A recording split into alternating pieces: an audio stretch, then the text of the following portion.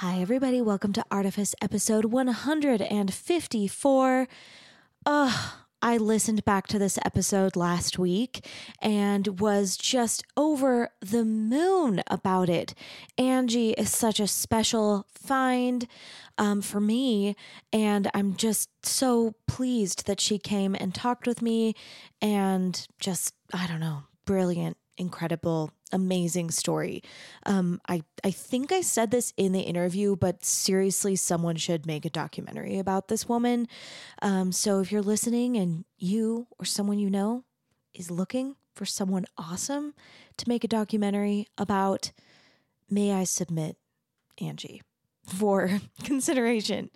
I have been thinking about the fact that for the last several months, when I've been doing these intros, I've been saying, I don't have any announcements. There's nothing going on.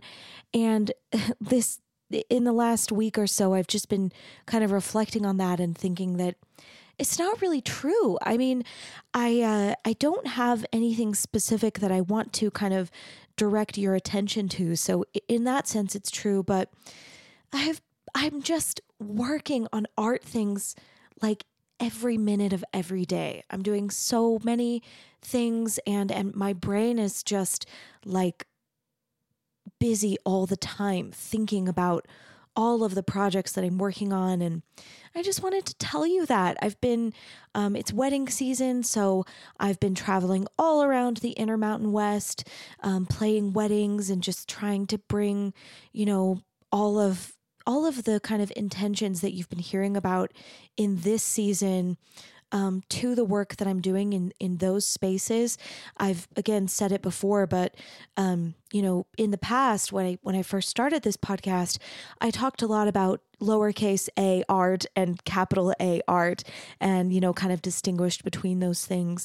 And I just no longer really quite feel like that's, the way that I want to continue thinking about it. And I really want to try to make all of the art that I'm doing and all of the creativity that I'm participating in as sort of high-minded and beautiful and expansive and verdant as I can.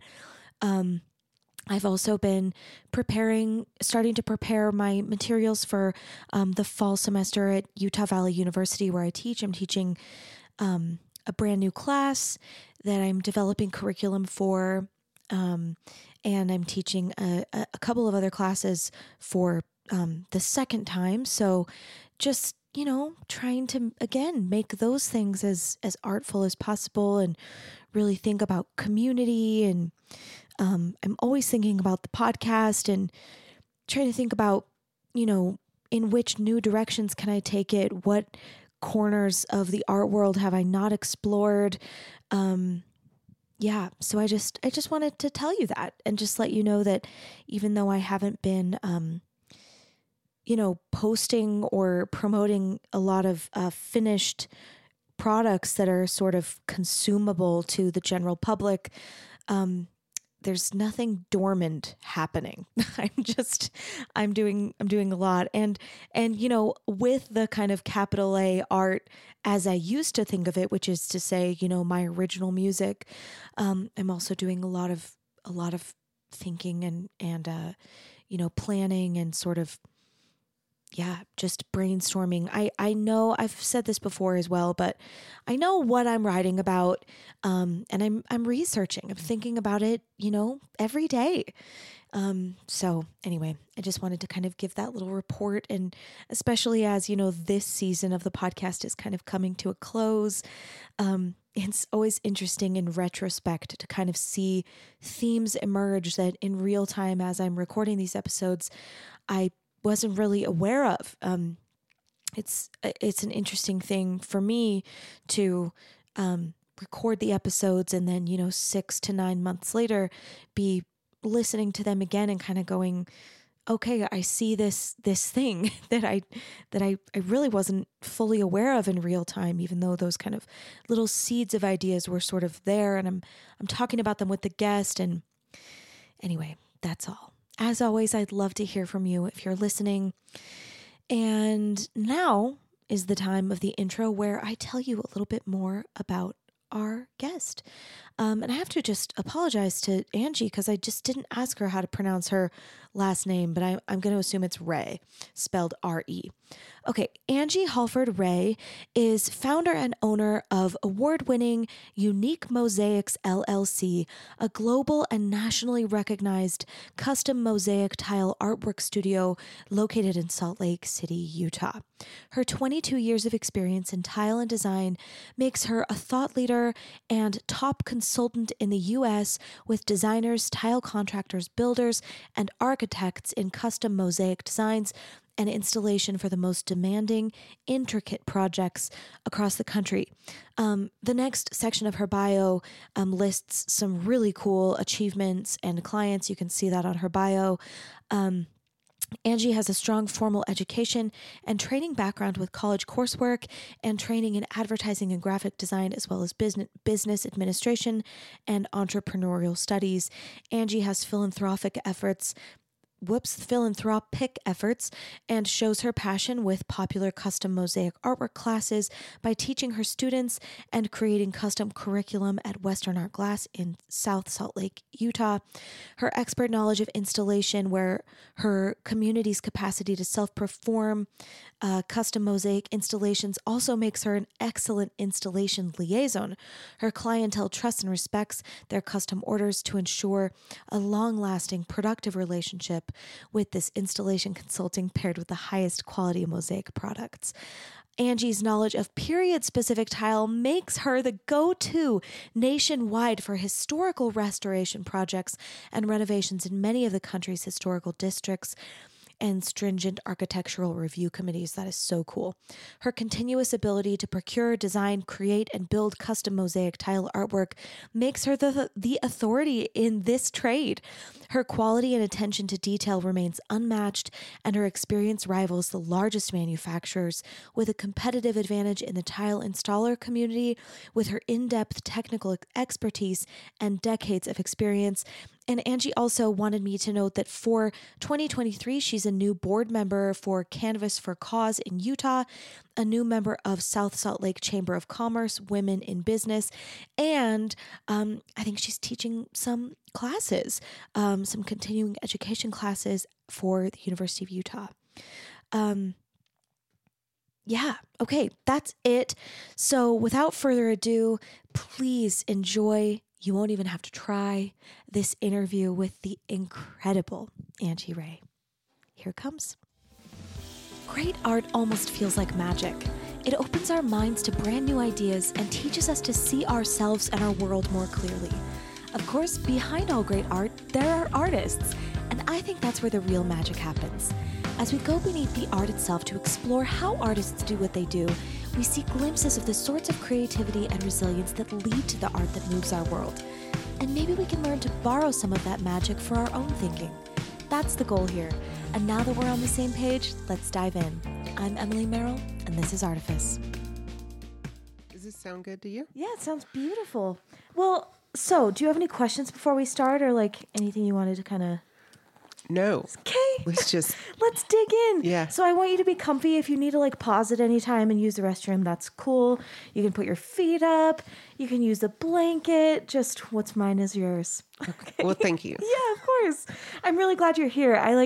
The reason that I found you is one of my friends wanted to hire a mosaics artist to like make something for her boyfriend. And she was like, Emily, I know you know like all kinds of people. And I was like, I don't know any mosaics artists, but let me like look around. I like asked a few people. I can't remember who, but someone gave me your name.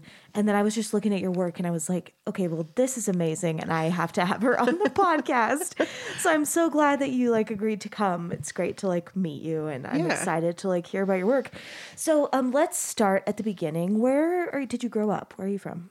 I'm originally from North Carolina, so I lived there, I think, over 30 years of my life. Wow. Cool. Yeah. Okay, so you're from North Carolina, and then normally what I like to do at the beginning of the episodes is kind of get an idea of like, you know, what the kind of creative environment was in your childhood. So what were you up to as a creative child? Like, what were the first kind of like little evidences that like you were a creative person? Well, I definitely recall a specific time in third grade. And I think this is when I realized that I was creative. Yeah. So there was a poster contest at school, and it Cool. was each class was supposed to create a poster, and it was for reading. So Okay. that was the main Like thing. the was theme. Yeah. So I spent a lot of time just creating this poster, and it was like a mama bear with little baby bears. Cute. And then they had like the library behind them. And I remember putting in a lot of detail, Yeah. and I spent a lot of time on it. And then when I brought it to the school, it was the teacher said the best one in the class. So that we put all of the Yeah. posters up. Yeah. And I was kind of shocked at myself because I thought, I was going to have some stiff competition, Yeah. Isn't that crazy? But the wildest thing is that the school was supposed to pick one for each class, and then that person was going to go on to try to win for the school. Yeah. And they disqualified me. They, the school and principal thought that You my cheated? mom helped. You know, I have had so many artists sit in this chair and tell me really similar stories. Yeah. That's so crazy. So before that, were you like drawing a lot? Like, you know, because this skill had to come from somewhere. Like, were you kind of practicing before that? Well, I spent a lot of time in my room because I was Yeah. grounded. And so, A little wild, naughty Yeah. child. I love it. so I was drawing a lot during that time and reading books. Cool. And I was reading a lot of books that were kind of way over my head. But yeah. I decided that if I was going to sit in my room, I wanted to become really smart. I love this kind of thing. Like, this is something that I'm so captivated by about creative children. Like, where does this impetus come from to, like, for a child to, like, work? You know what I mean? Like, it's so interesting to me. It's absolutely fascinating. Did you have siblings? I had two half sisters. I have two half sisters. Are they Yes. So older or I'm the younger? oldest. Okay, Yeah. okay. So you had no other kids to kind of compare to, which is interesting. I'm the oldest too. And then what about your parents or like the adults in your life? Were any of them creative? Did they like notice that you were creative? Like what was kind of going on there? Well, I think the school noticed, Okay. so they wanted to send me to magnet school, but I think at that time, I was going to school in Raleigh, North Carolina, Yeah. and they wanted to send me to like a magnet school, but I don't think my mom understood what that was Yeah. and thought it was like an expensive private school or Sure. something. So that didn't end up happening. But my dad is creative. So I was living with my mom and stepdad at the time in third grade. So my dad, he is saxophone player. Cool. And so he was really talented musically. And then I had a lot of musical talent in my family. Oh, in your family. Yeah. Did you play anything or sing or anything? I sang. Yeah. Cool. Yeah, I did that for a while. So, what do you remember about like? Can you tell me more about this thing of like I'm in my room, I want to get really smart. Like, what does that feel like? Like, tell me what that felt like from your like perspective.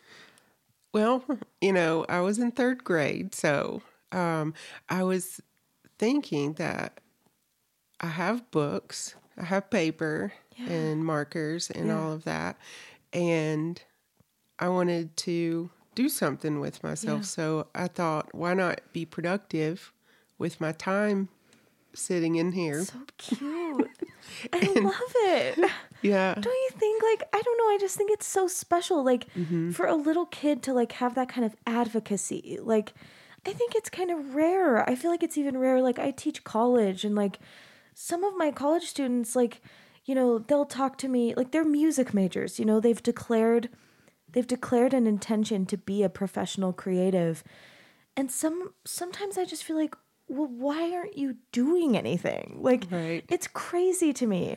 But I was a child like you, like I wanted to be productive. I had a sense of my own identity and my own kind of like advocacy.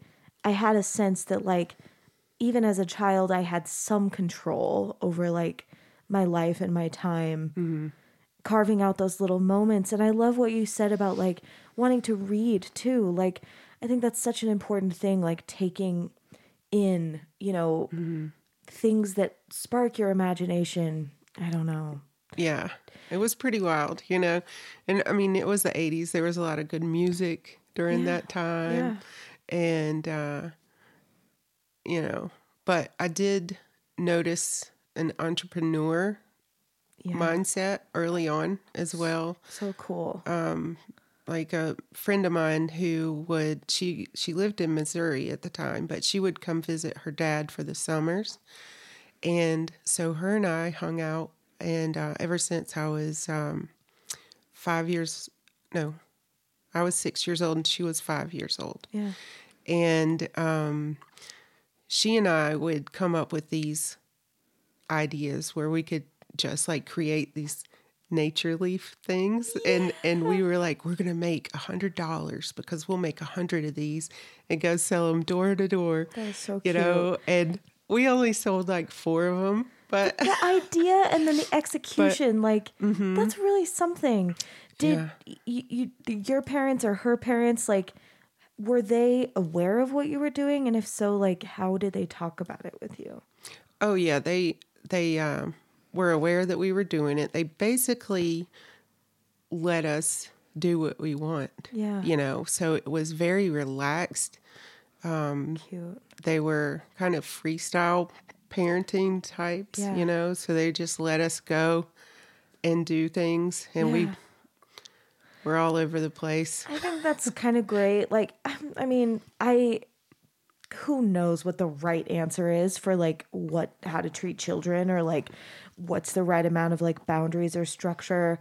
But I do think like when a child has like an idea, I don't know, it's kind of precious. Like it's kind of a special thing. Yeah. I have a couple more questions about your childhood. Did you feel like different from other kids? Like with these kinds of like, I'm going to go into my room and practice and like work and be productive. Like certainly not all children are thinking like that. Like, were you aware of that? I don't think that I was aware of that at all. You didn't feel like different or... No, because I really wasn't around a whole lot of other kids to compare myself to other than going to school. So yeah, might be kind of a good thing. I think it's something about being the oldest child. Like most of the people you are around are adults. And then like you might kind of like speed yourself up a little. Like, right. That's something that like I've been told by the adults that knew me as a child, that like I was just really talkative. Like I wanted to be in the conversation with the grown-ups, which I think like, now I work with words a lot. Like I'm working with words in the podcast. I write lyrics, I write music. And I think like, just developing those skills really early is like, I don't know, there's something there. And then my other question is, with like your drawing and your reading, can you remember like any of the specific things that you were like working on? Like what were you curious about? What were you like trying to accomplish? Just like what was your like little brain paying attention to? Well, as far as the reading goes, we didn't have a whole lot of money, and I used the library a lot. So I would go to the school and I would be just going through books. Yeah. I did have an encyclopedia and I tried to read that. But I love it so much. But when I went to school, the librarian would always give me books. She would recommend them to me, and she asked me if I was into what kind of things I was reading. And I was reading autobiographies Wow. on like Napoleon Oh man, Bonaparte I and love it. Helen Keller, and I was reading classics and the Caldecott Award books Yeah. and Judy Blume and Anything you could get your hands on. just anything. So basically, she just kept giving me books, and I was like, okay, cool. And then I also got some how to draw books. Cool. And things like that. So I was trying to teach myself certain things like shading and And this was like in elementary school still. Wow. yeah. So what other, you were working on drawing and taking that pretty seriously. With like singing, were you like in any like little choirs or like what were you doing? With singing, I guess I did that for a season in my life, but it was like in college I was in a chorus. Okay. And then in high school I was in a chorus, and whenever I was in my early 20s, I lived in Vermont Okay. with my husband at that time. Yeah. And I was in the Bennington Choral Society. Cool. So I sang there. I've had just random karaoke fun. Yeah. And then I sang, the most impressive thing I think was the national anthem. I ended up being a bartender at one point. Cool. And I sang the national anthem at Sturgis, South Dakota. Oh, okay. And You've been for all over. like 26,000 people. Wow. So that was kind of a crazy story, how that all kind of Do you want to tell it? came about. Well, yeah, I mean, sure. We can bounce back, but go for it. So, so I'd like to also say that I have 5 children. Okay. And I was married for about 16 years, and I was a single parent for about 8 or 9 years. Wow. Okay. So during the time that I was single and raising All those kids. all the kids, Yeah. I had to take multiple jobs. Right. Right. So I was pursuing mosaics as well as bartending and doing anything, driving Uber, anything I could do to make enough money to be able to 5 survive. kids. Oh my gosh. So I got this opportunity to work as a bartender for Full Throttle Saloon, which is a biker bar. It's supposed to be the world's largest biker bar in the world. In South Dakota? Yeah. Okay, cool. And so this was my second year doing that. The first year they had a TV show and everything. It was like, I didn't even know when I applied that it was like a reality show also. Yeah, wow. But When was this? this was 2013 and Okay. 2015 are the years that I did this. And you could just go up for 10 days, make a bunch of money, come home. Okay, cool. Okay. So I was practicing the national anthem on my drive to South Dakota. And I was thinking, I want to be able to sing on like military night because they do this big, huge, it's a concert venue. Okay. So each night there's a different, Act. yeah, Okay. different artists each night. Cool. Well, the big night was Thursday night, which was like the, I think it's called military night. But they have Jackal open and, or he's the headliner that night. And I was like, somehow I'm going to do this. So I practiced that song over and over in the car.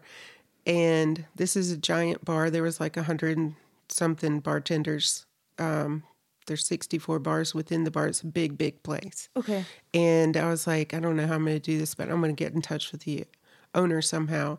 Well, he was walking around. All the cameras are following him because there's a TV show. So and scary. so he's like, arguing, saying, none of these bartenders want to work T-shirts, because they're making too much money and I need help. And I just volunteered. I was like, I'll do it. Wow. And so he was like, you're not going to make what you make bartending. And I said, I'll help out. I was like, but will you do me a favor and in return? And he was like, what's that? I said, let me sing the national anthem on On the military night. Yeah. And wow, that's and he ballsy. said, I like yeah. it. And he said, well, I don't even know if you can sing. And I was like, well, I'll show you Yeah. if you want. And so he was like, well, get back with me. I'll get in touch with you before. He said, that's a big night. I don't think you're going to be able to do it that night, maybe another night. And then he just walked off, and I thought, he forgot about me day after day. I thought he forgot. And finally Thursday came, and it was like I hadn't heard anything. So I was in the bank, because this bar actually has a bank where the bartenders can cash place. Yeah. And so I was cashing out from one shift, and I was thinking about going to do a double. And they had asked me to do a double, so I was going to cash out and then go back. Yeah. And he saw me in the bank, and he said, sing it right now.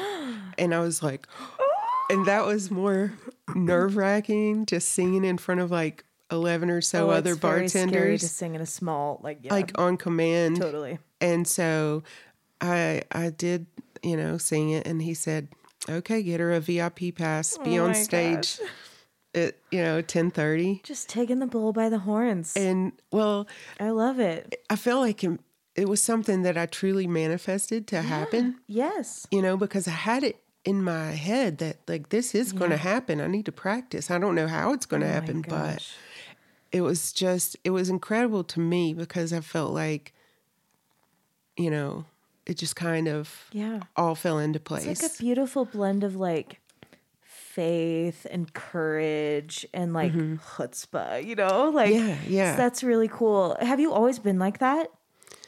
I think I kind of have, like, as far as when opportunities come, I'd say yes. Yeah. Just because you just don't really know. Yeah, I'm like that too. Does it always serve you well, or is it sometimes I feel like that kind of like, lately I've been thinking a lot about like reclaiming the word faith, like, because I grew up Mormon, so it's been like a bit of a, it's loaded. I like to watch the waveform, so I'm just gonna like bother this computer. Okay. Try not to bother Bear. But yeah, I mean, I think like sometimes that kind of like just being open-minded and like kind of saying yes to things, it's such a good way to live, I think, in a lot of ways, but it can also like, it can hurt. It can hurt. Yeah, you try to make educated yeses. Yes, educated yeses. I love it. Yeah, it's hard. I think sometimes it can make you feel a little gullible. Like it's a fine line between like trusting people, like believing in people, and like not, getting hurt. But I do like that kind of inner like optimism, that faith thing. Like that's something that I feel like I came into the world with as well. Yeah. And like as an adult, I feel like I'm trying to like figure out how to put boundaries on it, but to keep it like kind of wild and free too. Right. It's tricky. Yeah. I definitely grew up, well, I was reading in my room. I also was reading the Bible, like a children's Bible. And, I definitely feel like I've had faith from a very young age. Yeah. So, I never really was alone. Right. In certain situations in life. I feel like that too. Yeah, it's something I really am trying to like recontextualize as an adult. Like I'm 34, so I feel like I'm just like, I don't know, I'm still just figuring some things out, but my parents are both like narcissistic, like kind of emotionally abusive, and I felt like faith and like, I understood faith through like a Mormon context, but it really got me through my childhood. That sense of like not being alone. Yeah. It was really important to me and like very comforting to me as a child. And yeah, it's like now I feel like I don't want to lose that, but I want to kind of tease it apart from like the institutional, like some of these like other things. And I don't know, it's like it's something I'm kind of curious about lately. Still trying. I don't know. I'll report back if I figure it out. I don't know. So, okay. So you got disqualified from this thing in the third grade. Mm-hmm. Did that how did you feel like a compliment in there? Were you angry? Like, how did you feel? I still remember how I felt. So it seems so clear. And I remember at first being just like truly heartbroken. Yeah. And they, there was one or two teachers that were like, I'm sorry, you can't enter. And I was like, but I did this. My mom didn't help me. I was by myself. Yeah. And they said, no, they were like, no, I'm sorry. Your mom helped you and you can't do this. Her? No, no, they made a decision, but the teacher that I was in that class with, she knew that I did it. Wow. And so she took me aside after they left, and she took me aside and she said, Angie, you should just really take this as a compliment. Yeah. And I was like, why? I don't understand. Yeah. And I didn't cheat. Yeah. And she said, because they thought your poster was so good that that they thought your parents did it, that an adult did it. So you probably would have won the whole thing. Wow. And she said, you really need to take that as a big compliment and be really proud of yourself. Yeah. And so like at that point I understood where she was coming from. That's wonderful of her to do that. Yeah. And I'm so thankful for that. Because that really could have been so heartbreaking, and that could have been like a turning point. Mm-hmm. Right. But she's the one that told me that I was very talented. Yeah. And I was like, really? And I didn't notice until I saw it for myself. Right. Why would you? Yeah. It's confusing. So, and then I was like, oh, okay. I'm good at this. So then what did you do? Like, did you practice more? Like, what was the kind of the next chapter? Yeah. What happened? Oh, I just started entering all kinds of contests all through school. Wow. And anything that I could enter, I did. It didn't shy me away from that. Yeah. What were you interested in? Like, what types of subjects were you drawing? Like, you said before you were like trying to teach yourself shading. Like, so what, like maybe from the time, like from that third grade thing up until like, the beginning of high school, like what happened with your creativity? How did it develop? Well, I basically was taking all the art classes that I needed to take. Yeah. Like in high school, I took 4 years of art, and my subject matter depended a lot upon what the assignments were. Okay. So I really loved the challenge that you get in art education sense, where they're like, okay, you have this material that you're doing this with, and they give you parameters, and you have to work within that. And it so really I love the diversity. Yeah. And I love hearing you say, like, I love the challenge. Like, that's really unique, I think. Like, I think about this a lot as like an art educator, and like just, there's this, it's both. It's like you have some kind of raw talent, but this talent isn't worth much if you don't love the challenge, if you're not like, you need that other piece too, like that little bit of like gutsiness or like resilience. It's so interesting to me. Like, how do we get it? How do we train it? Like, it's crazy. So, were you doing any other mediums besides visual art? Like, were you taking music classes? Were you writing? Dance? Yes. So, dance for sure. Yeah. I took dance all 4 years in high school, and I was a competitive cheerleader. Cool. Like my junior and senior year, basically varsity. Cool. And, I was very involved in sports. You did everything. It was when I really tried to. I tried to jump in and I would love to do everything. That would be awesome. I mean, But relatable. Yeah, I hear ya. but no, I went, like, if I thought something was cool, I would try it. Like, oh, swim team, that sounds like fun. I tried it. So brave. I did it for a year, but like the things that I really was interested in, I continued it the next year. So, Wow.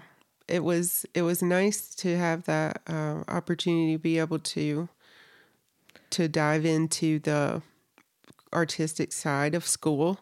Yeah. And Tell me this, like this is something I've been thinking about a lot lately too, like just the permeability of medium, like what is art, what is not. Did things like sports, like swim team, did those things feel like they were getting at the same part of your brain as like the art stuff? Does that question yeah, make no, sense? yeah, it does make sense. But yeah, I think that you can find art in anything, Yeah. really. Totally. What do you And think it means? Like what is art to there, you? wow. Like when you can find art in anything, like what for Yeah. you, just for you, like what does that mean? Well, I have a comparison I guess I could make because I'm in the tile industry. Yeah. Right. And I specialize in mosaics, but I understand tile installation and Sure. things like that, and flooring installation. I did like hardwood, carpet, Cool. vinyl, tile flooring for a while, and so whenever I'm doing something like at work, I have a studio, and right now I'm creating a pink flamingo shower. I do a lot of custom work and murals and things like that. And some people think that is art, and they're like, okay, that's art. Yeah. But then if you can look at like a hardwood floor, just the geometry of it, Yeah. placed in a pleasing way, looks like art to me. Totally. I I really agree. upholstery on a couch, anything can really be artistic, I think, if you spend the time to take care of the details. Yeah. Well, and sometimes I wonder too if it's just like in your mind, even like if you as the observer are like exercising like a creative eye, Yeah. then even if the craftsperson who made the thing didn't think of it as art, like I don't know, because sometimes I just feel like people are art, like Yeah, everything is art. Like I think so birds. too. Yes. And there's like there's art everywhere you look. But people who create art, I think, are supposed to be defined differently than someone who claims that they don't create art. Maybe they do and they just don't realize it. Tell me everything you think. Like, what do you mean? Like, people who make art are supposed to be defined differently. Like, I'm so here with you. Yeah. What do you think? Well, I don't know. It took me a while to be used to, for people to call me an artist, and I feel like, oh, I don't want to take that much credit, Sure. and but then I'm like, yeah, that's what I do. Of course it is. I create art, and I like to create functional art. Yeah. So things that people can see and use every day, and but I think there's some people that don't see themselves as artists. Yeah. So they would say, "Hey, I'm not an artist. I don't create art." Yeah. But they appreciate it. Right. So I think there might be a line between a creative person and a non-creative, left, right brain kind of thing. Sometimes I don't know. I think it's just about like the action or something. Right. Like doing. yeah, like or think. I mean, I think an action can also be like just in your mind, but I don't know. Sometimes I think it's just like, how are you thinking about it? And that's the ultimate like, because there's that piece, and then there's like developing an actual skill. And I'm really interested in both of those things, like the labor of love that it takes to like learn to see the geometry and like solve these problems and like think about colors. Like those things are work and those things are like really developing like a physical skill in a physical space. But the beginning of it is like in your brain. And you know what? It does still take practice. I wasn't born with all of these skills, but I think I was born with the ability to, I think that was there. I just had to like learn the proper skills and put them in practice in order to. Do you feel like you have to practice the mental skills? Yeah. Yeah. Yeah. I think as a child, like I loved puzzles to the point, and I think this is kind of where like the whole mosaics thing came about, is I couldn't get a puzzle big enough, that I just couldn't find a puzzle big enough. Whoever had the most pieces in the puzzle, that's where I would buy that puzzle. And my grandmother, she worked at a fabric mill, and she would bring home these little felt dots. And whenever I would go visit my grandmother, she'd have all these little felt dots, and I would arrange them into pictures on the floor. And I think back to times like that, and I'm like, I was wanting to do mosaics. Like everything that I did in life has kind of brought me to the point of it's just mashed up together in a job that I kind of created for myself. Totally.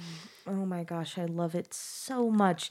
This like meta creative, like taking all of this raw material of like your skill sets, your personality, like the classes that are available to you, like the opportunities, the people, and like even just like your little friend that you were making the projects with, like that's also like, she's like a resource in some ways, or like, I don't know, like just thinking of like everything creatively, which is why like I keep coming back to this idea that art just like lives in your brain. Like it's just like, I'm sure we all have stuff, like there's stuff around, but like, gosh, I don't know. I've even just been thinking recently about like, because I'm a musician, I have a master's degree in music and I'm a professor of music. But like lately I've been thinking about like, I'm not even sure that music is like my medium. Like it's just a vehicle for something. But like, there are musicians who like the thing that they do, like it's music in the sense that it's notes and it's an instrument. But like some musicians are doing storytelling. Some musicians are doing math. Some musicians are doing like just sonic, like it's almost like they're making visual art with sounds, like it's like an abstract. Some musicians are doing like improvising, which is like a whole different thing. And it's like, it's all music, but it's so different. Like it's like they're doing completely different things. And I feel like what I do as a musician couldn't be more different from what, like this musician is doing. I almost feel like I'm more similar to like a writer than like some kinds of musicians. It's so weird. I don't know. Again, like we'll talk in another 10 years and I'll see if I've like cracked it somehow. Like, I don't know. Well, I mean, that's kind of the way it just like, I didn't have this great dream of being a mosaic artist, I took art classes. I took dance classes. I did all of these things in my life. Whenever I was single, I started installing floors. Who knew? Badass. Who knew that I was playing roller derby at the time. So, gosh, you're so cool. You've done so many things. I love it. Well, it just happens. You're just living. Yes. You're just being open and kind of saying, like, hey, that sounds like fun. Yeses. Let's do it for a while. Educated yeses is like, is that a thing? Did you just say that today, or is that a thing? I just said it today. What a genius. I love it. But educated yeses. I'm so into it. I'm never forgetting that. Yeah. But like when I was playing roller derby, this is when I was single and living I was on the struggle bus financially, right? Yeah. So it was 2012 and I started playing roller derby, and I was looking for another job because I needed, 500 jobs, right? I had to work. Yeah. And so my friend was like, hey, my husband does flooring installation and he needs a helper. So I don't know. She was like, he's kind of crazy. I was like, I can handle it. Yeah, Just let me. So brave. And so that kind of led to me learning about flooring installation. And then I was working on base at Camp Lejeune, like for base housing. Sure. And so they recruited me, the company that does all the housing there, as a flooring installer. Cool. So I ended up, after a couple of years, running my own crew and being the crew leader. And so, what is a better puzzle than an entire wood floor? Yeah. So it was cool. like, well, we were doing dirty stuff too, like carpet and pulling out carpet, like just, and it was kind of a challenge to work with so many men. And having to deal with that in the South. Oh no. It's a whole different culture. And I hear ya. So that was, I don't know, all my skills, people skills, whatever that came from waiting tables, bartending, everything kind of helps me in this job. That flooring installation, I didn't realize that I was going to like it so much. But I wanted to do more with it. And so I ended up entering a contest and I did, I won this contest and which kind of put me on the map for mosaics and tile installers all over and contractors all over. Contest for flooring? It was a contest. It was a tile contest. So they had certain parameters. That's so weird. And it was, and I'd been doing this my whole life. Like you're in college and they're like, you have these triangles, but we want you to make a circle out of it. Right. So they give you certain, and I was like, I know this. Let's do it. So I came up with an idea that I thought would win. Yeah. Because my art teacher in high school, she would say, enter contest, win contest, because being an artist, it's a starving artist life unless you have the clout, unless you have the reputation. The only way to get a reputation really is to enter contest and win contest. Right. And so it's really smart. I remember her saying that and so I entered and I did win. That's so cool. It's so cool. I love it. But I'm very thankful for it. And, I definitely, it's weird to win sometimes. Tell me more. Why? What do you mean? I don't know. I don't always like all the credit and attention that comes with that. Yeah. It can kind of put a target on your back in a weird way, especially if you're a woman and you're running like a crew of a bunch of men. I can totally see that being like, or like, is it because it like puts a label on something? Like, what do you think? I think it's, it does kind of put a target on you, but I don't ever want to be that person that's like, hey, look at me, I'm so great, you know, and just full of myself. Totally. And I, like on social media, I share pictures because I try to get jobs, not because I'm trying to get all these compliments, but what happens is I get praise and I'm not really sure what to do with that really, other than say, thank you. But, I'm trying to sell my own work so that I get more work. Really. I think I understand. It's like, what's the story that we're telling about it? Like, maybe this is unrelated, but it's just like something I was thinking about. Like, so I had my album release show this past weekend, and the band that was opening for me, I had met two of them and I hadn't met the other two. They were like a quartet. And I was chatting with them backstage, and one of them was asking me where I grew up. And so I said I grew up in Arizona, and he I think most of us, like they all maybe all grew up LDS and then like aren't anymore. So we have that in common. And one of them was like, oh, I served my mission there. And he like knew some things about the place. And then he was like, yeah, I can see that you're from there. And I kind of felt like, wait, no, but I think I'm different. Like, and I felt a little bit like judged, something like that, or just assessed, like not maybe judged, but just like put in a framework. And I felt kind of like, no, but wait, no, but that's not like the story that I'm trying to tell. But then like, so I was thinking about this all day yesterday, and like I need to like maybe write about it because like I don't know, but he was like, he asked me some question about like, but like that's cool to grow up in like a citrus grove because like that. So I'm thinking that the things that he's saying, like I can see you being from there.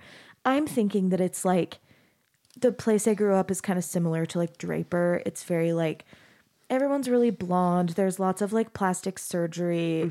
It's kind of wealthy. It's very closed-minded. It's like very white, like just kind of all these things. And like, I just want to see such a bigger world. So like having someone say like, you seem like you're from there. I was just like, wait, no, like, no. Don't stamp me with that. Totally. Yeah. But then he was like asking me about citrus. And I realized like, oh yeah, I forgot about like all of these kind of beautiful things. Like, and I was talking with my husband yesterday about like horned lizards, and like I've seen a couple, and I was like, they shoot blood out of their eyes. And my husband was like, sorry, what? And like we looked up a video, and like they can shoot blood like 5 feet out of their eyes. Anyway, it was just making me think like, this is also a story. And I feel like that person was like, letting me be in that story, like about the land. And anyway, I think all this to say, like being a winner of something can maybe make people like contextualize you. Yeah. Like you're some kind of like a junkie of like winning stuff. Right. When for you, it's like a means to an end. Yeah. Is that kind of right? Yeah. And a lot of times, I don't know. A lot of times my job, it's not all poetry and, like, everything doesn't have this really deeper meaning all the time. Sometimes I'm just doing a job. Right. I create an octopus shower floor. Yeah. I was given some instructions. I think I've seen a picture of that one. That's on your website? Yeah. Yeah. And they were like, we want this octopus shower floor and, use these colors. And I did it and it looked cool. And I was like, yeah, that one looks cool. Yeah. Well, it pays the bills. It's not like I'm trying to become some famous artisan that makes tons of money, although that would... I would have to figure out how to work with that. No, necessarily. That would be great. But I do pretty well for myself now after I've struggled for so long. It's like I've built a business out of nothing, essentially. So that has been a challenge. Everything has been a challenge. And but I just love the diversity in the materials that I use and that I can try out different styles. Right. Some people want me to create something in a like an antique mosaic, like Byzantine style, or they want something more modern with more modern materials. So I like that. I don't want to lock down a particular style. Totally.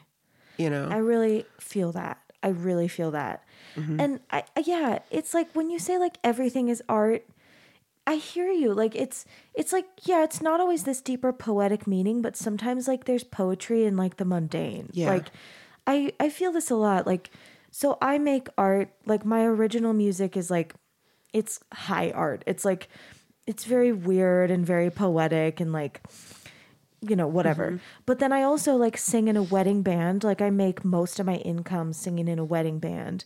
And it's so interesting to me, like the little pockets of art that are there in that like non-art thing. Right. And it's something I find so interesting is like, you know, there will be people like playing in the band who are also artists. Like they make beautiful things like in their separate projects.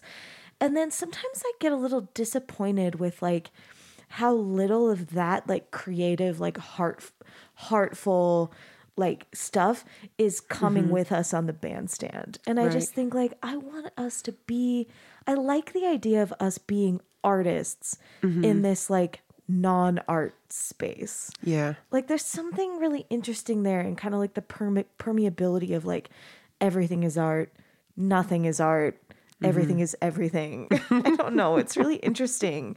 I like it. Right. So how did you major in art in college? I did advertising, graphic design. Okay. I had an associate's degree. Okay. So part of this time, so I was a single parent twice. Wow. And so what happened was in like 96, somewhere around 1996, my husband and I split up for about 3.5 years. Okay. So we had 2 children. Okay. And during that time, I was going to community college. It took me 6 or 7 years to get a 2-year degree. Yeah. Because I couldn't go in the summer. Right. And then the curriculum would change. And then I would end up having to take everything. And so it just took me a long time. Yeah. And I just kept pressing on and kept doing it. Finally, I graduated in 2000. Wow. With that associate's degree in graphic design, advertising. Yeah. And I did that freelance most of the time. I worked for a print shop a little bit. And it just, sitting behind a computer just really wasn't my thing. Yeah. You needed to be like doing stuff. I needed to be in the middle of in the middle of it. So at that time, were you like, you weren't thinking of yourself as an artist? I was, but not in like the mosaic sense. I felt like I was an artist in other ways. Yeah. So I was doing graphic design. I was coming up with ideas. I was coming up with slogans. I was coming up with, concepts for companies to be able to sell their product. But I felt more like, and I'm sorry for any graphic designers out there, but I felt like it was manipulation. Sure. Like advertising and graphic design is you figuring out what your target market is and manipulating them into buying what you're selling. But I mean, I guess we're all selling something if you really think about it, but it's just like it takes a certain kind of person maybe to like, this is kind of maybe similar to what I was thinking about with the music stuff of like, I'm sure that there are people who do graphic design who just like see it like, and it feels like fluid to them. Yeah. Yeah. And it's like a different thing. Like maybe it's a skill you can do, but it just isn't like, I didn't have a burning passion for it, So I tell my husband that sometimes we try different things. He's paraglider, I also learned to paraglide over at Point in the Mountain. Yeah. I've never done it. I want to.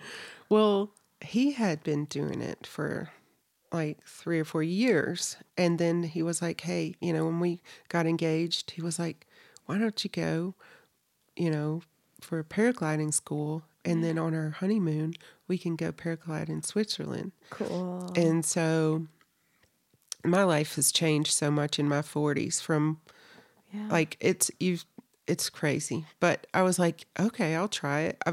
I'm kind of scared, but I'll try it. So I tried it for a while, and it's like sometimes you just have to try different things like I did with graphic design.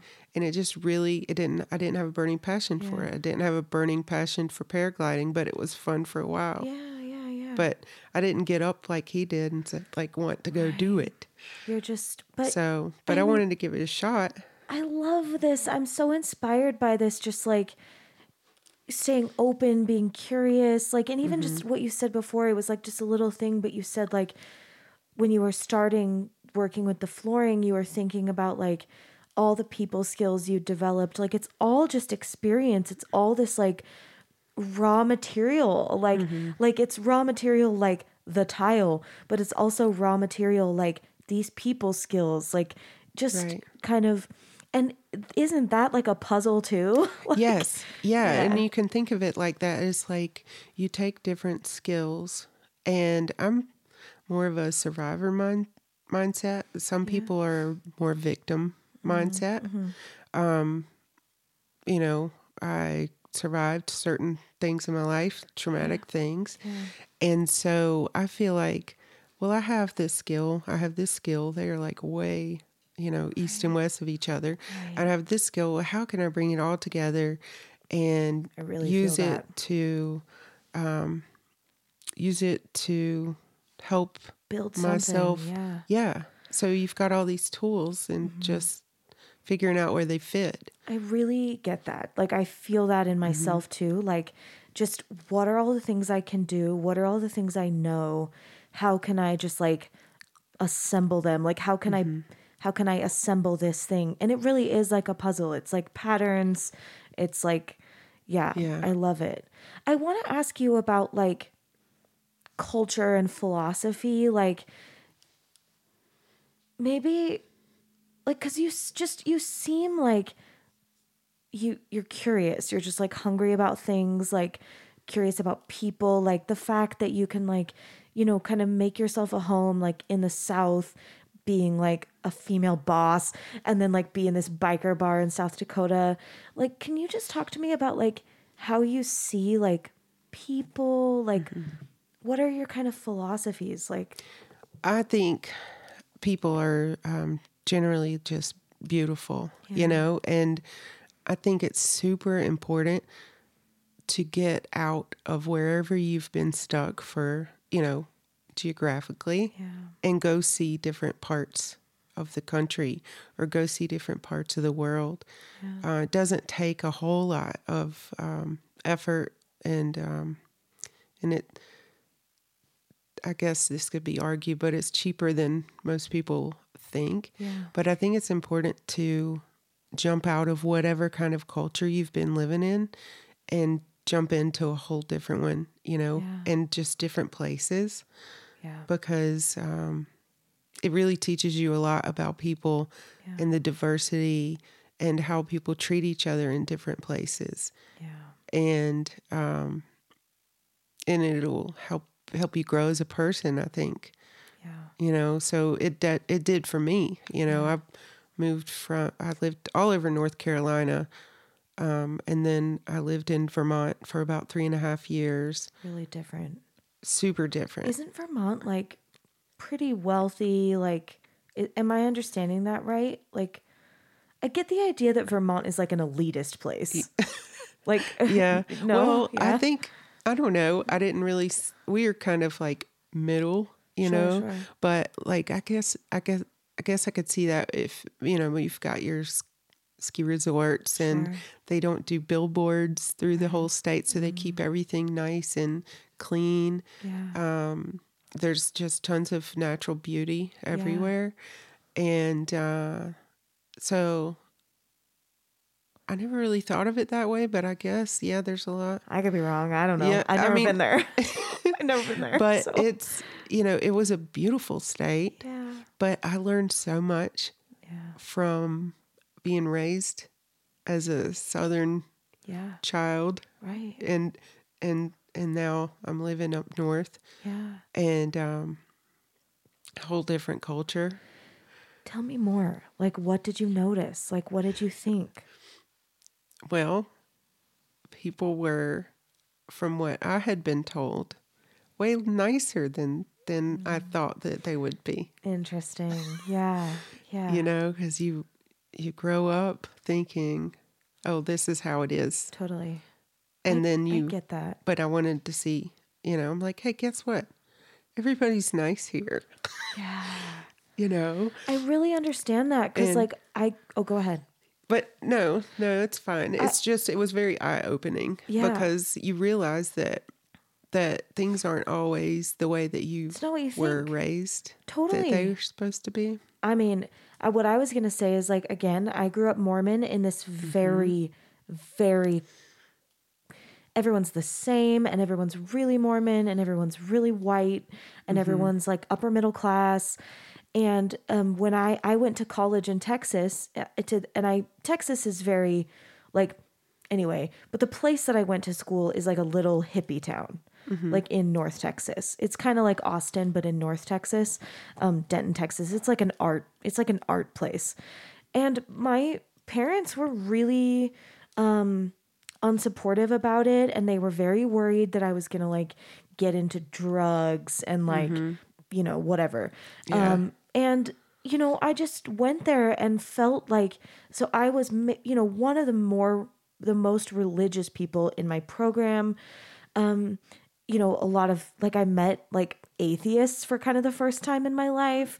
I met, a lot of people who have different kinds of backgrounds. And I just felt like these people are more Christian than, like, Yeah. And it kind of made me realize like, yeah, there are questions here. Like, it just isn't what I thought, Yeah. But what I was going to ask you is like, and I feel like maybe now I kind of already maybe know the answer, but like, so I was going to ask, like, were you taught this skill of like being curious about people, being open about people, or is that something you just like learned? Oh, I feel like that I had something within me, telling me that to question things. Yeah. So I felt different in that way. Yeah. Yeah. Where my parents or, family members or whatever would say things, and I was like racist things, just judgmental things. Yeah. And I would question it in my mind, like, why? I don't understand. Like, okay, I hear what you're saying, but why is that? So can you tell me? Yeah.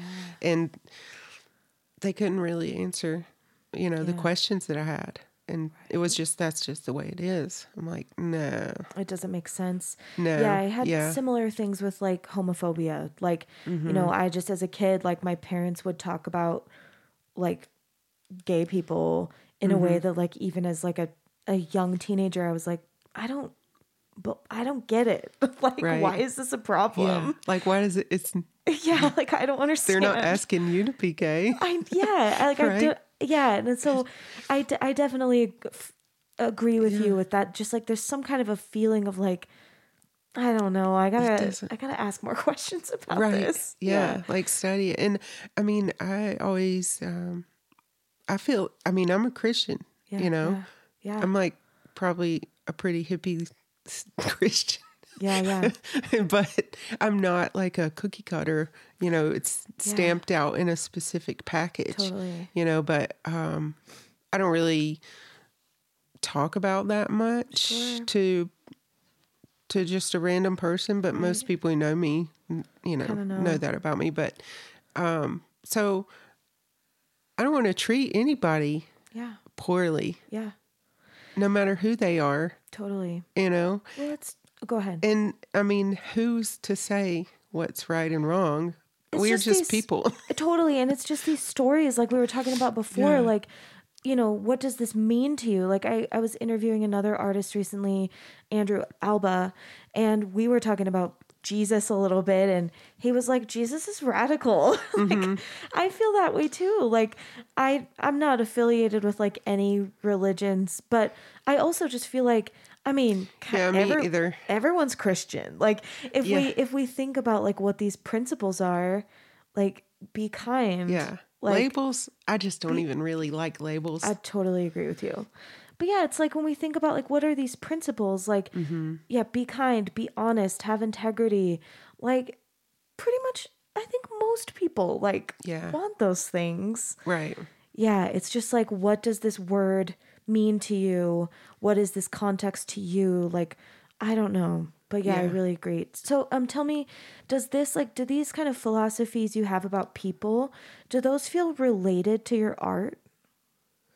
Like, or do they, like, I mean, like just in your mind, like, does it feel like, I don't know. What do you think? I think it all comes out in art and what I do. Some days I'm just I don't know. I think I just have to be creative Yeah. on a regular basis. Yeah. I'm really thankful that it's my one and only job now. Yeah. So I'm not having to turn off and turn on for a Yeah. different type of job.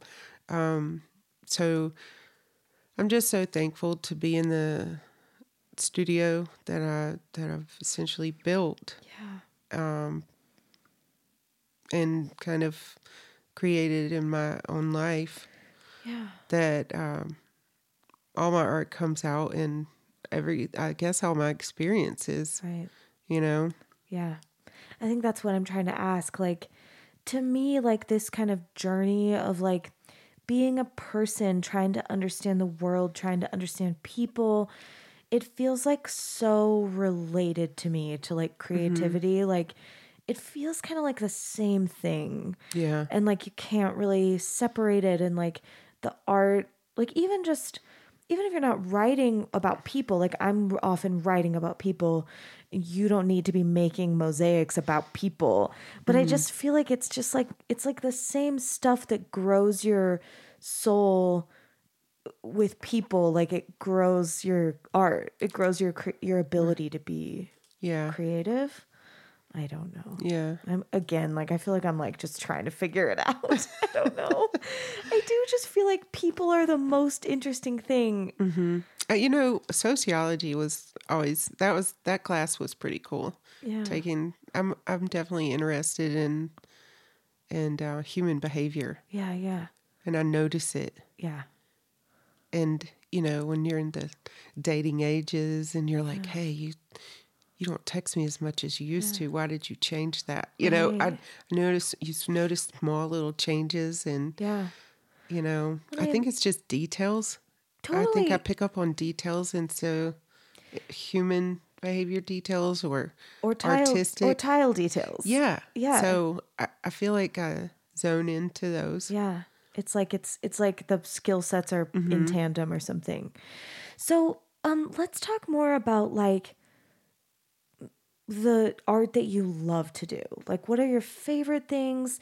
What, like, are there like specific like goals or projects you have in mind? Or like, yeah, just what do you love to make? Okay. So I like to, I want to go big, Yeah. like, Those big puzzles. like, not necessarily big pieces, but big, so seen from a distance, maybe public art projects, Yeah. or I've got a job coming up that I'm prepping for right now, and it's a 350 square foot mural out of glass. Wow. And so it's for a company up in Springville, Cool. Utah. And I designed it, I'm manufacturing it, and I'll be installing it. Cool. So that's going to be a huge thing, a huge project for me.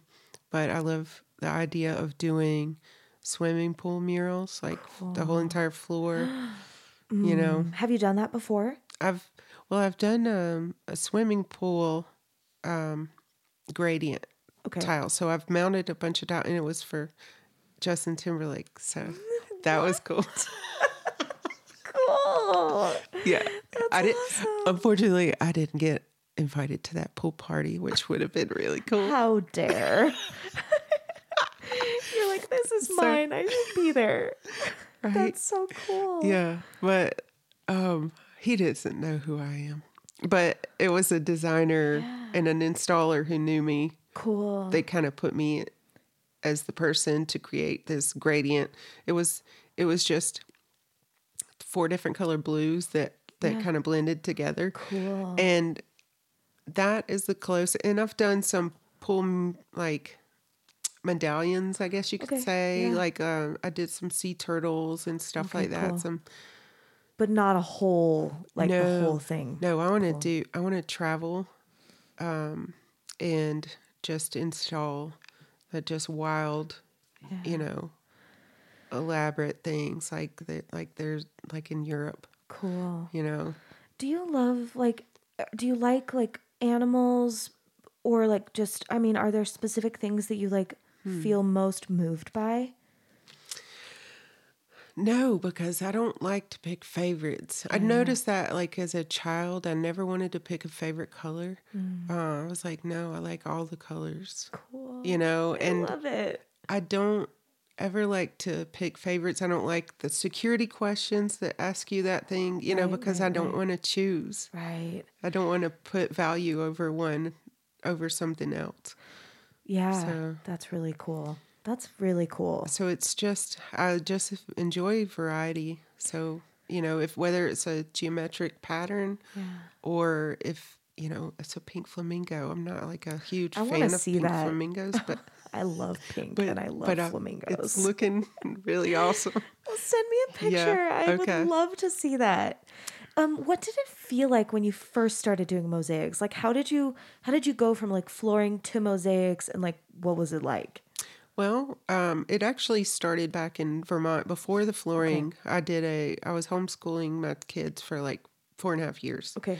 And during the time I was homeschooling them, a friend of mine was like, hey, you should look into mosaics. I bet you'd be really good. And I was like, what is that? Wow. And so. Why did she think that? Like, how did she know? I don't know. She had a floral, like a dried flower business. Wow.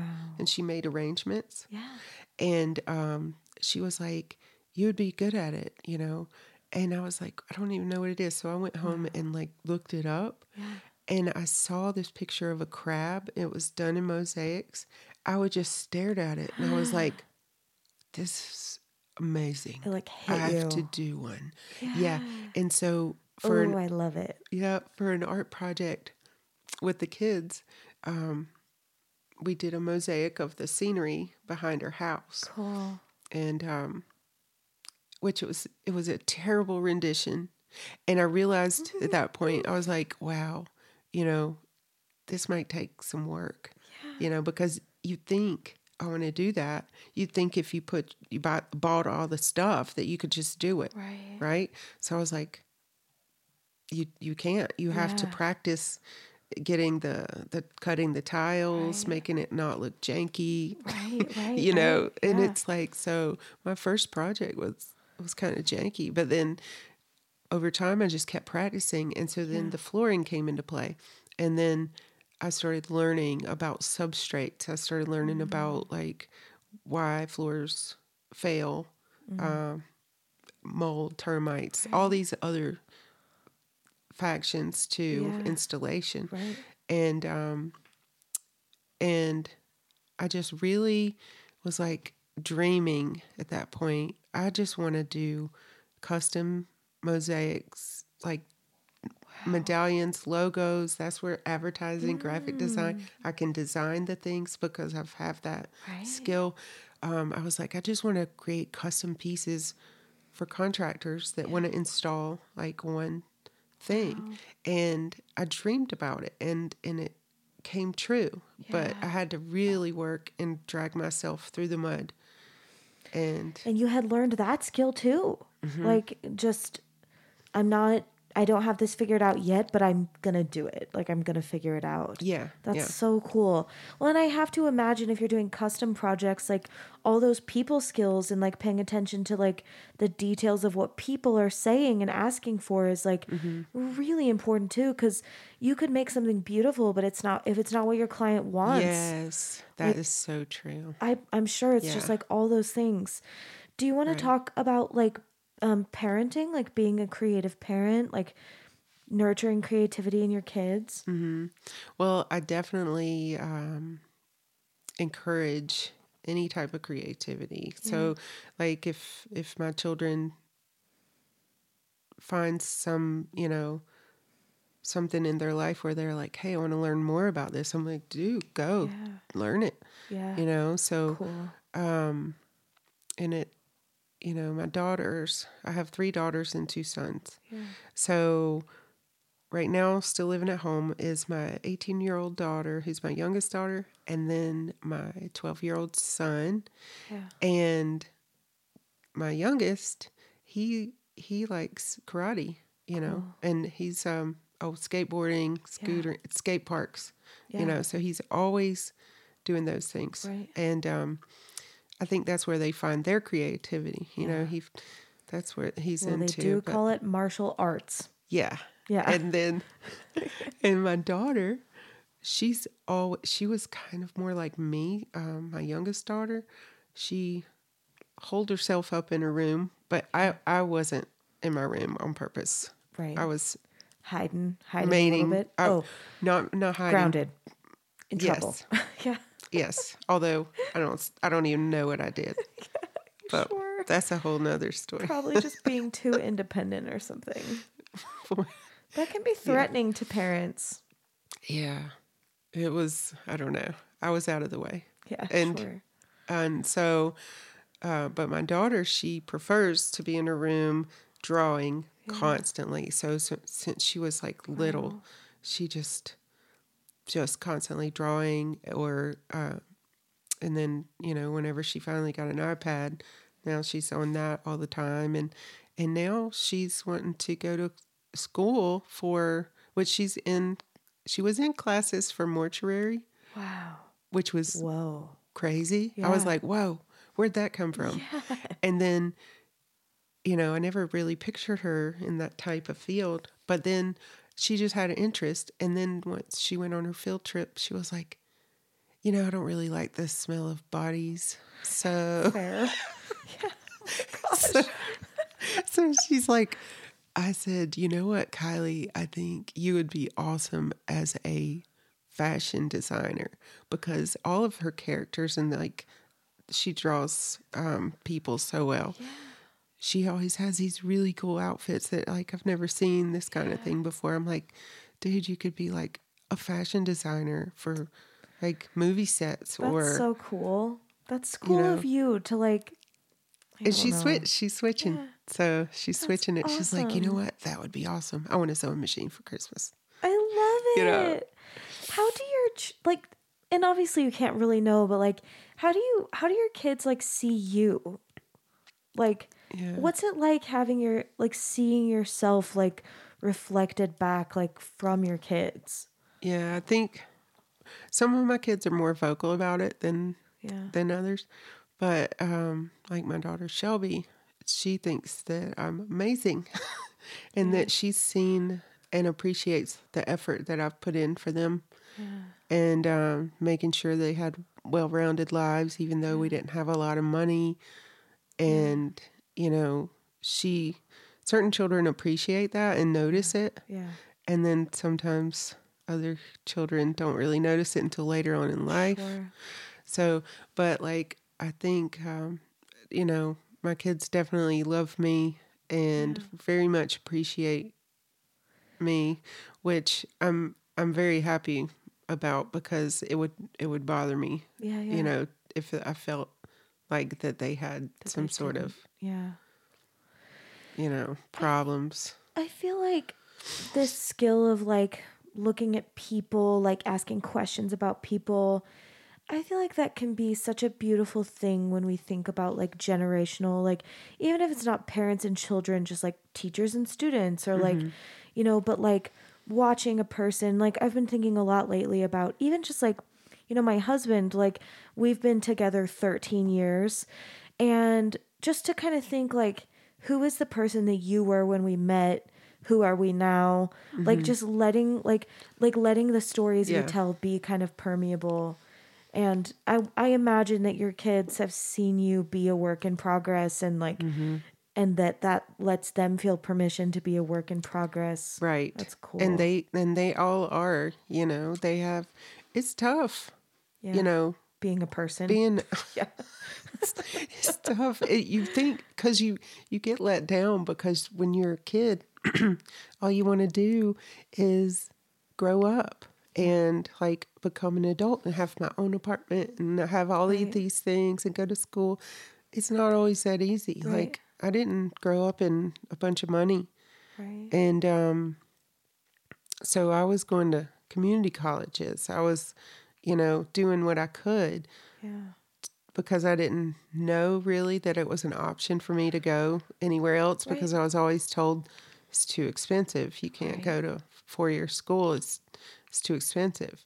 And plus I was more of a social person and creative person than I was academically, even though I just didn't apply myself academically Sure. where I was applying myself in the creative. School is very like one size fits all in yeah. some ways. That's just not.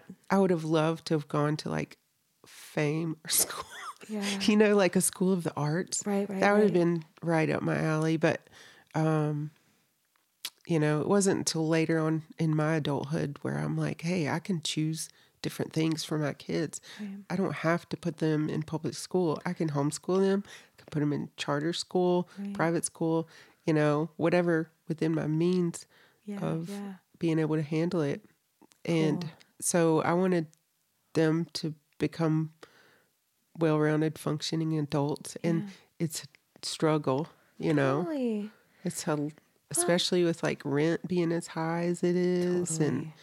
And, you know, they're trying to figure out what they want to do in life. That's what I was just going to say. Like letting them all be their own people. Mm-hmm. Like just when you think you've got it figured out, like your next kid is a whole different thing, I would imagine. Right. Yeah, that's cool though. To pay attention and just like, like let it be a problem that we're kind of like solving in real time and not trying to kind of like decide the conclusion early. And I feel you like just being that yourself as well. Like not, you're not in a conclusion. It's like an ongoing. Right. Okay. I just have a couple more questions, I think. Let's talk about tile. Can you tell me like, help me and my listeners see tile how you see tile? Like what's beautiful about it? Like what are the things that like you would notice that like we wouldn't know how to notice? Like just talk to me about your medium. Okay. Well, I am in love with tile, so I'll say that. Yeah. So I do have a burning passion for this. So I try to go in those places in my life where I just love what I do.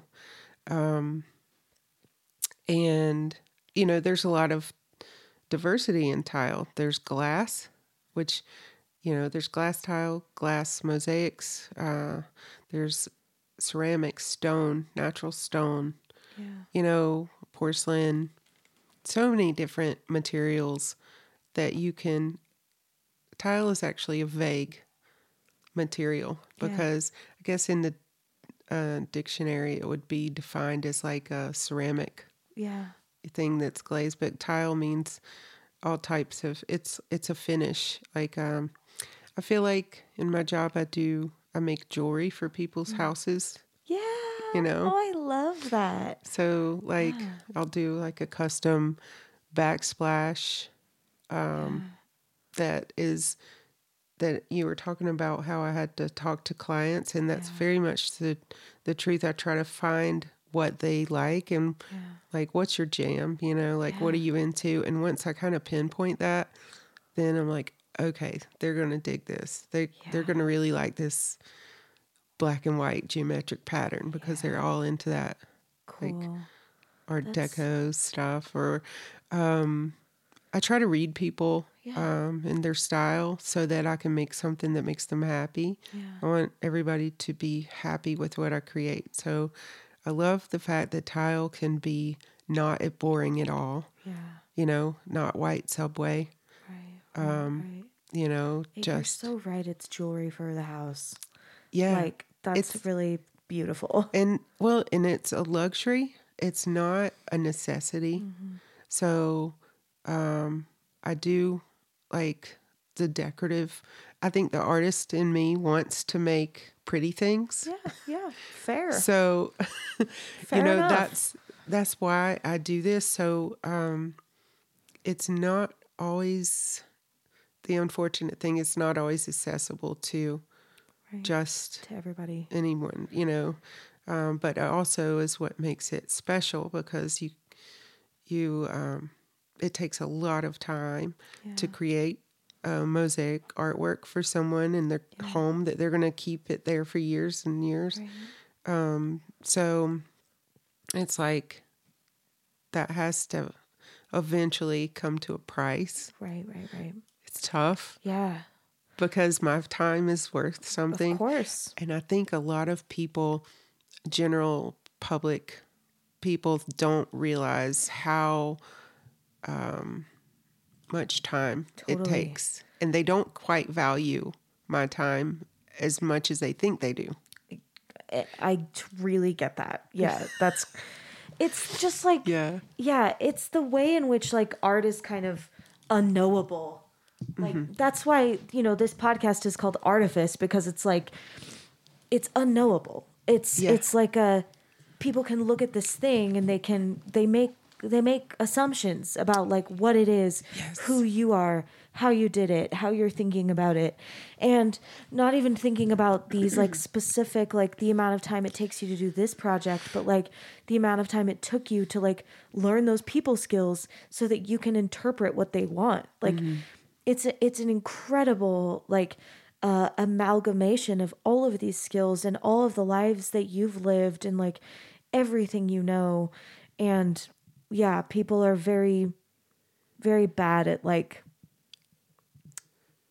getting that. Assuming. Yeah, there's a lot of assumptions. And, and usually it falls into someone not understanding why it costs so much. Right. And it costs so much because the materials I use are high quality. For one thing, you're getting a high quality. It takes a talent. Not everybody can do this. Right.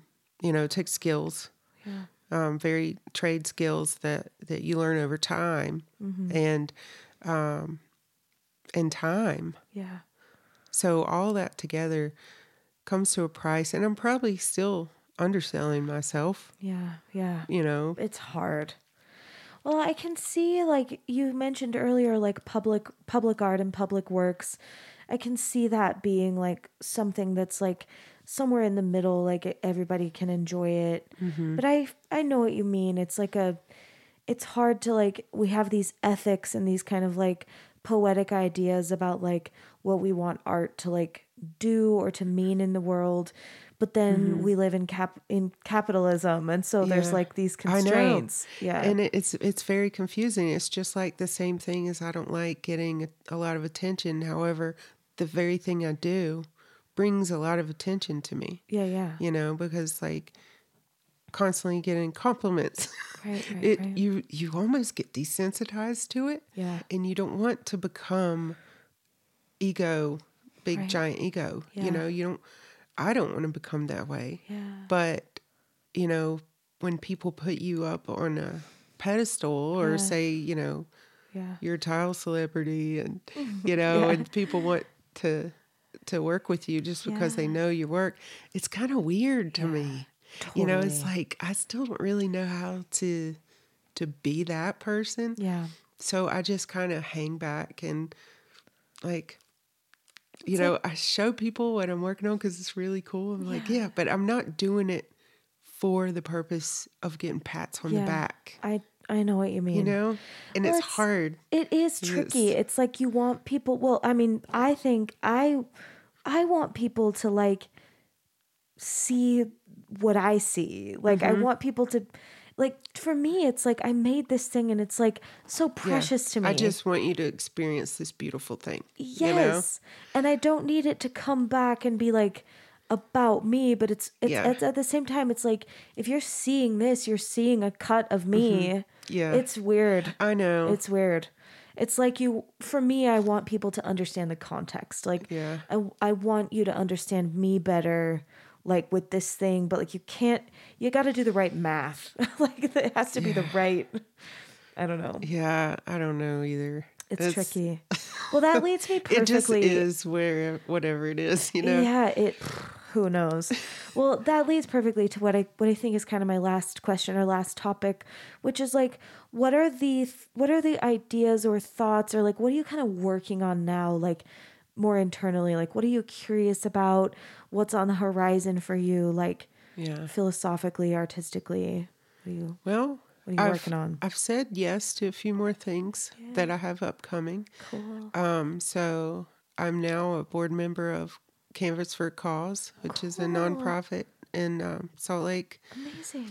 And they work with youth. Cool. And art and youth. And, it's just it's a place that I can actually give back and volunteer my time and perhaps inspire other young people to do this, or to just achieve whatever their dreams are. That is possible even when you're in the dark, stormy clouds, that you can do something awesome.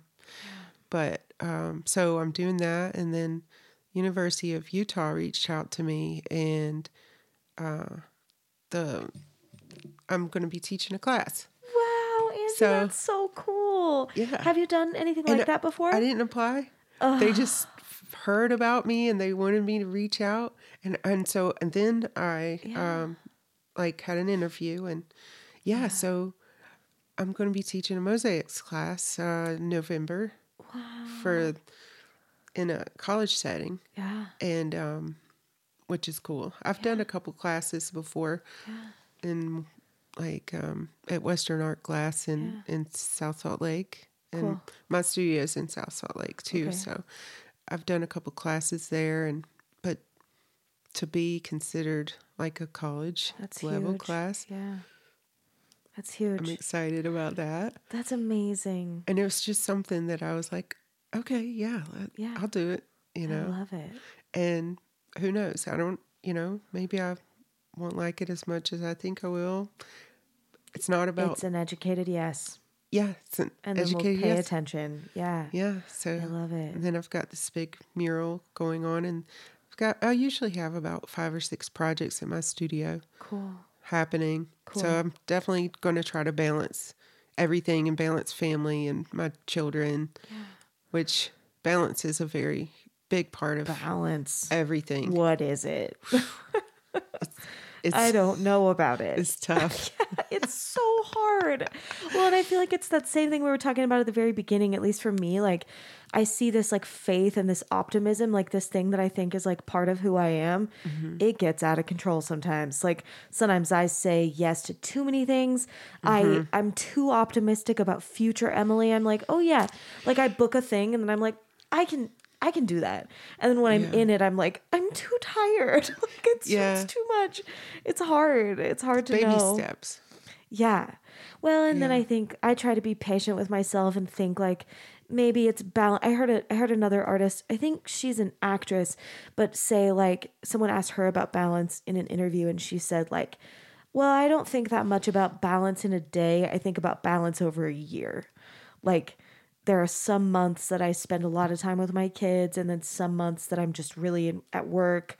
And I feel like it's just, like there's other models, like there's different ways we can think about these things. And just paying attention, being flexible. Yeah. This is kind of a weird question I've never asked anybody, but what do you feel like you'd like for the world to like look like? Like what are the things you like just hope for, like to see in the world? What would you like it to look like? Wow. I know. That's deep. Yeah, but I feel like you're kind of deep. Yeah. Like I'm curious what you think. I don't know. I feel like I would love the world to, be kinder and more loving and everybody, just, I don't know. I feel like there won't ever be this picture perfect world, but if we had the balance of that, that might be achievable. Yeah. So balance. Yeah, I don't know. I have been thinking about this a lot. My album that I just released is kind of like about these things. It's called The Hallowed Wide, and it's like the sacred kind of distance between people. And because we really are so similar. Yeah. Yeah. Everywhere. Yeah. Yeah. The last song on the record, there's one line that's like, we need the air and water. Like we forget that we're just like made of the same stuff. Like we're all different, but we're all the same. Like we're just fragile little beings. And I think it's important to share ideas. Absolutely. Because like I was saying, when I just moved from the South to the North. Yeah. And then I saw things from a different perspective. Yeah. If you go somewhere different, you can view a whole different perspective. Right. And, if we lived in the suburbs all our life, then let's go live in a big city or in a village in Africa, right. like what a culture shock that would be. But you would see things from a whole different perspective and you would learn from them. Totally. And so I feel like we could all learn from each other. I think anyone can teach anyone anything. Like anyone can teach anyone something. Yeah. I know what you meant. So you can learn, constantly learn from different people all over the world. Totally. Sometimes I think lately, I really have been like, I'm thinking about all these things and I haven't quite figured out how they fit together. Like it's that puzzle thing again. Like I really get that. When you were talking about that, I was like, I really feel that. I don't build puzzles, but I feel like it's like that. But sometimes I think that what artists are doing is like being the translators between people. Like, sometimes I think that's what we do. Like, and then it's weird to think like, as a tile artist, like it might not seem obvious that you're being a translator between people, but like for sure that's a thing that's happening. It's just like, I don't know. It's very curious. It's very interesting. Is there anything else that you feel like you want to share or like that you've been kind of thinking about that you feel like we've missed? Well, I did want to mention, this has nothing to do with mosaics. Please. But my friend that we made the nature leaves and we're trying to sell them as kids, we recently got back from hiking a 56-mile section on the Appalachian Trail. Wow. So we try to get together, every year or so. Cool. And do something fun. Yeah. And she's really adventurous too. She's like little 4'11" cute bottle of spunk. Yeah. And so we did that. And the last day I collected leaves and sticks and random things. So I'm going to make her like a nature leaf and then send it to her. But I don't know. That's beautiful. Yeah. I love that you're still friends with her. Mm-hmm. She's like a muse. Like it's like you're each other's muse or something. Would be the greatest person to see, outside of the box how I grew as a person for me, and me as well for her, because she grew into being a psychotherapist. Cool. And I could see how that all. Isn't that amazing? Translated over the years. I love asking about the childhood because it's like it helps us trace back these steps of like, who's this person with me, sitting with me, and like it helps with that story a little bit. Like I always say, like I feel like I can ask better questions to like the adult that I'm talking to if I understand like some things about the child that they were. Yeah, and it's important to don't be miserable. If you're miserable in your life and your job, figure out what you really want and go for it. I think good advice. Figure out some way. Yeah, our life is so short. You might as well enjoy it or just try things or just, There's always room. That's something that I've found. Like when there are problems that feel so big, there's always like a little opening. There's just like some little place that you can like, and another philosophy I've been thinking about is like, you just never know what you're in the middle of. Like you don't know what you're doing. You don't know what you're making. And just the smallest decision of leaving the house or not can change the course of your entire life. Totally. Yeah, if you're paying attention. Yeah, I think like, we gotta pay attention, be like having faith in people, like, having faith in these little things, like, just even with like paragliding, like you didn't know, like when you went to go do it, like, maybe it was going to end up like, oh, this is a fun thing, but it's not something I love, but it could have been, and just like having that kind of mind of like, maybe, who knows? I don't know what this is. I don't know who this person is to me. Like, anybody could be anything. And I don't know. It's cool to just like see it like a big thing. Yeah. Well, Angie, this has been so wonderful. I have 2 little questions that I ask everybody at the very end. First, on this day, what's your dream collaboration? And it can be a collaboration with like a person, like another artist, or like an institution, or like just a, you can be flexible with this question. Well, I think a dream collaboration at this point in my life would probably be to do a swimming pool with Jimmy Reed, who's this like well-known swimming pool installer that does like all these big giant houses. Wow. And I would want to do a big mural. And I have it in my head, but it just hasn't happened yet. Yeah. So I know that something is going to come about where it'll just be just this really cool pool place. Yes, I love it. So, do you have like a mural in your mind? I feel like it's going to be floral for some reason. I love it. Yeah. Well, maybe because it lets you do like a bunch of different shapes and a bunch of different colors. Yeah. Or something. Yeah, so you don't have to pick a favorite. Yeah. Cool. Okay, and then finally tell everybody where to find your work. Okay. Well, I have a website and it is uniquemosaicsllc.com. Cool. You can also find my work on Instagram and Facebook if you search for Unique Mosaics. And there's actually a lot of pictures are on the social media pages rather than the website. So, and then in LinkedIn. Yeah. So, yeah. Great. Yeah. Well, Angie, thank you so much for coming. Thank you. I'm so grateful that you said yes, that this was an educated yes. It was great to meet you. You're so inspiring and so cool. Yeah, it was good to meet you too. Thank you. I appreciate you having me on and asking me to come. It's my absolute joy. Thank you so much. Thanks for listening to Artifice. Our theme song is As You Are from my album Masks, with artwork and merch designs by Sarah Keel. If you'd like to recommend a professional artist for an interview on the podcast, you can reach me through my website, emilymerrillmusic.com.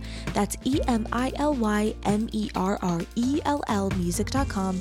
And don't forget to rate, review, and subscribe. Thanks again. Have a great week.